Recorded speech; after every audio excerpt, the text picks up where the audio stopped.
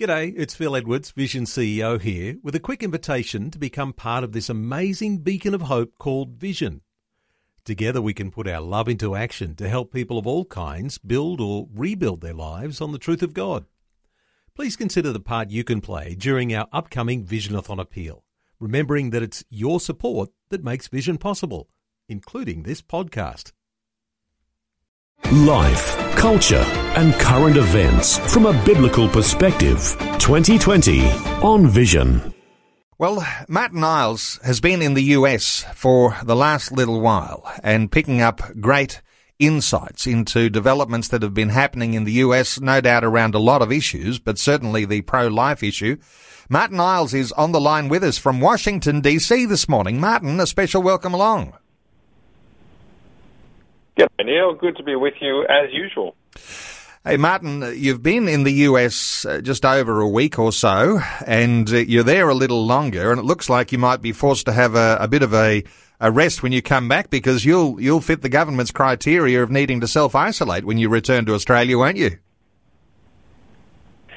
Yeah, I will. So I had thought maybe I'd get a 2-week holiday, but my team have helpfully reminded me that there is such a thing as video conferencing, and my mobile phone will still be on. But so I won't get away with not doing any work. But yeah, the situation sort of has deteriorated rapidly sort of in the time that I've been over here. There wasn't much going on when I first came. I've been here a couple of weeks actually, and well, now I'm in a situation where things have got a lot worse a lot quicker. But look, I'm pretty safe, and I'll just abide by the government's requirements, and all will be well, I'm sure. Yes. Now, you're in the US, you're in Washington, D.C. It is the seat of power for the United States, one of the most powerful place in the world. And one of the biggest issues you've been gleaning some insights about is some of the secrets of the pro-life movement's success in the USA. Let us in on a few of the things that have been happening there and the sorts of things you've been learning. Well, yeah, you're quite right. I always say to people, there's a lot of people in America doing all of the things we're doing, only doing them better. And that's true. You come here for the best of the best, the people that understand how to lobby in politics, people understand how to raise grassroots movements, people who have the best research and all of these things. You know, we're indebted to the Americans for so many exports to us, including their expertise around these issues. So I come over here once a year and meet up with contacts and so forth. But, you know, there's a story to be told in America at the moment, which I think is instructive for us in Australia. And you say, Neil, rightly, it's around the pro-life movement. I think a lot of us look at the American situation. We see the success of the March for Life, for example. We see that Donald Trump has become the first sitting president to go and address that march, even though there have been pro-life presidents in the past.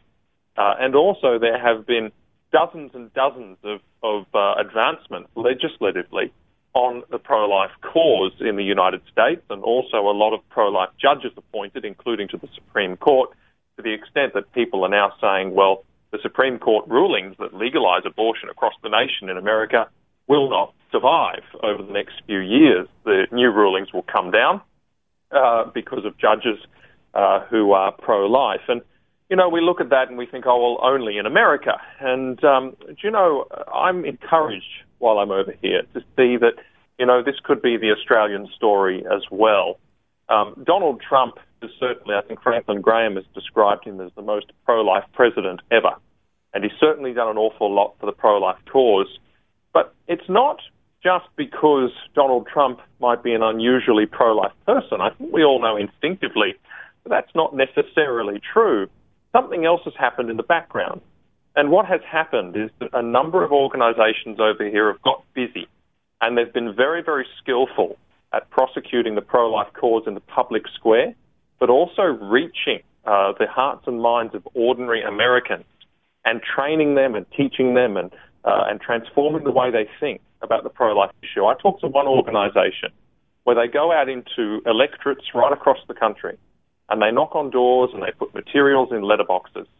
And then they do the data on that electorate, and they find out that because they went in there and educated the people before an election about the life issue, the people in that electorate voted for pro-life candidates. And they've gone in to see the president, and they've gone in to see politicians, and they've presented them with these findings. And you can imagine if there's votes in it, the politicians get right behind them. And so Donald Trump is a pro-life president partly because he now knows, because of the work of these great organisations, that if he is pro-life, he will win votes. And that's only been made possible because they've been out there telling their fellow Americans about the pro-life issue, educating them, getting into the grassroots, putting things in their letterboxes, talking to them at their front doors. It's so important that we do grassroots work in Australia. And when we do that and we show politicians that people want them to be pro-life, wow, what a difference it makes. So that's been a huge insight for me here. And, we're really learning how we can bring that back to Australia.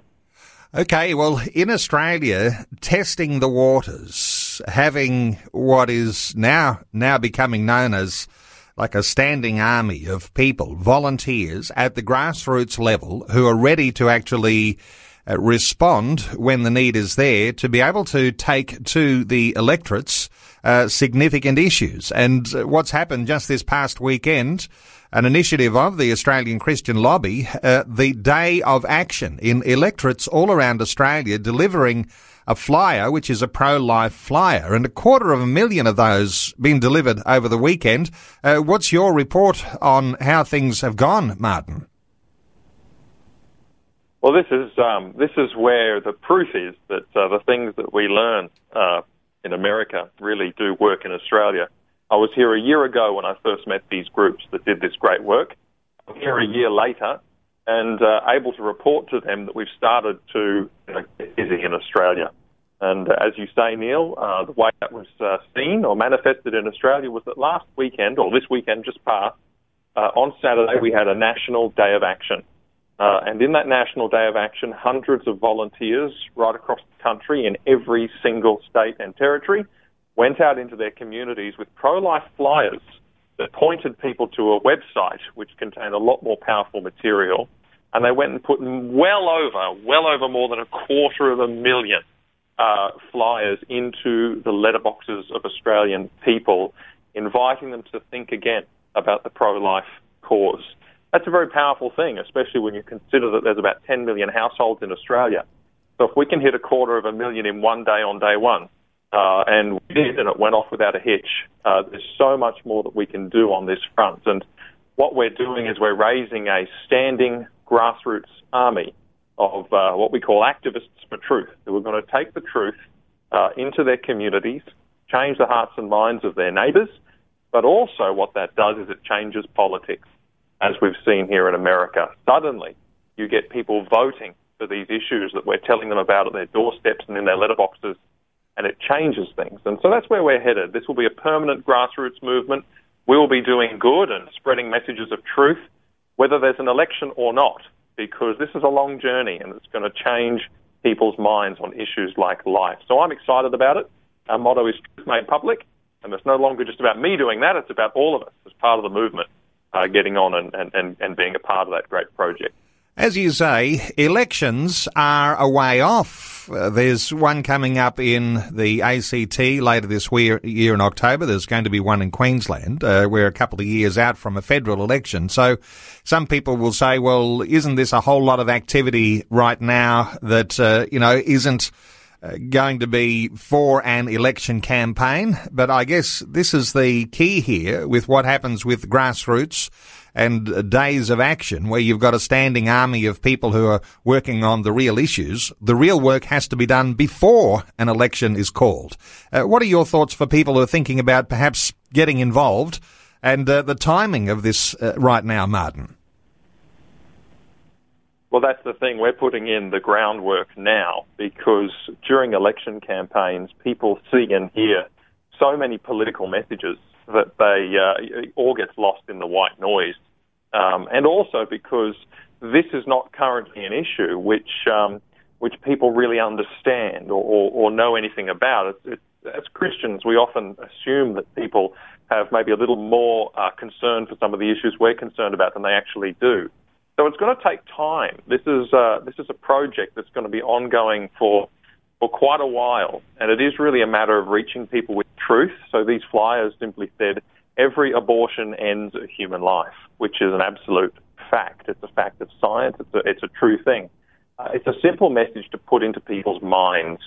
You know, you could put out a simple message like, you know, a heartbeat at 4 weeks. You can put out messages like unborn children feel pain. You can start educating people about the horrors that are abortion, gently, slowly, one step at a time, and we can reach the same people, you know, 5 times, 6 times, 7 times over the course of a few months. And you do change them and you bring that issue into the front of their mind. And then come election time, you've done the groundwork. You've reached them. And you are going to change the election in a more powerful way than you would if you just waited for the 2 weeks before people go and vote.